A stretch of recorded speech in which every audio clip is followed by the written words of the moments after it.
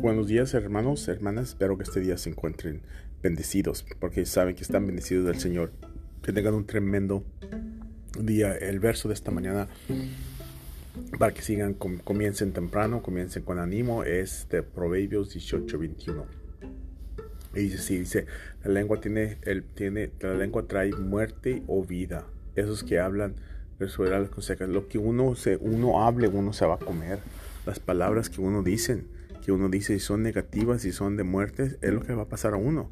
Por eso uno tiene que hablar vida, palabras de vida. El Señor sí puede en mi vida, sí puede cambiarme mi vida. Amén. Que tengas un tremendo día en el nombre de Jesús Todopoderoso y que sigas adelante y no te desanimes, no te quedes atrás.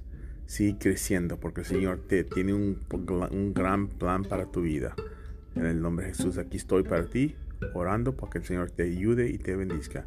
Dale gracias porque ya te salvó y te trajo a su hogar. Amén. Que Dios te bendiga. Aquí estoy. A las 7 la oración.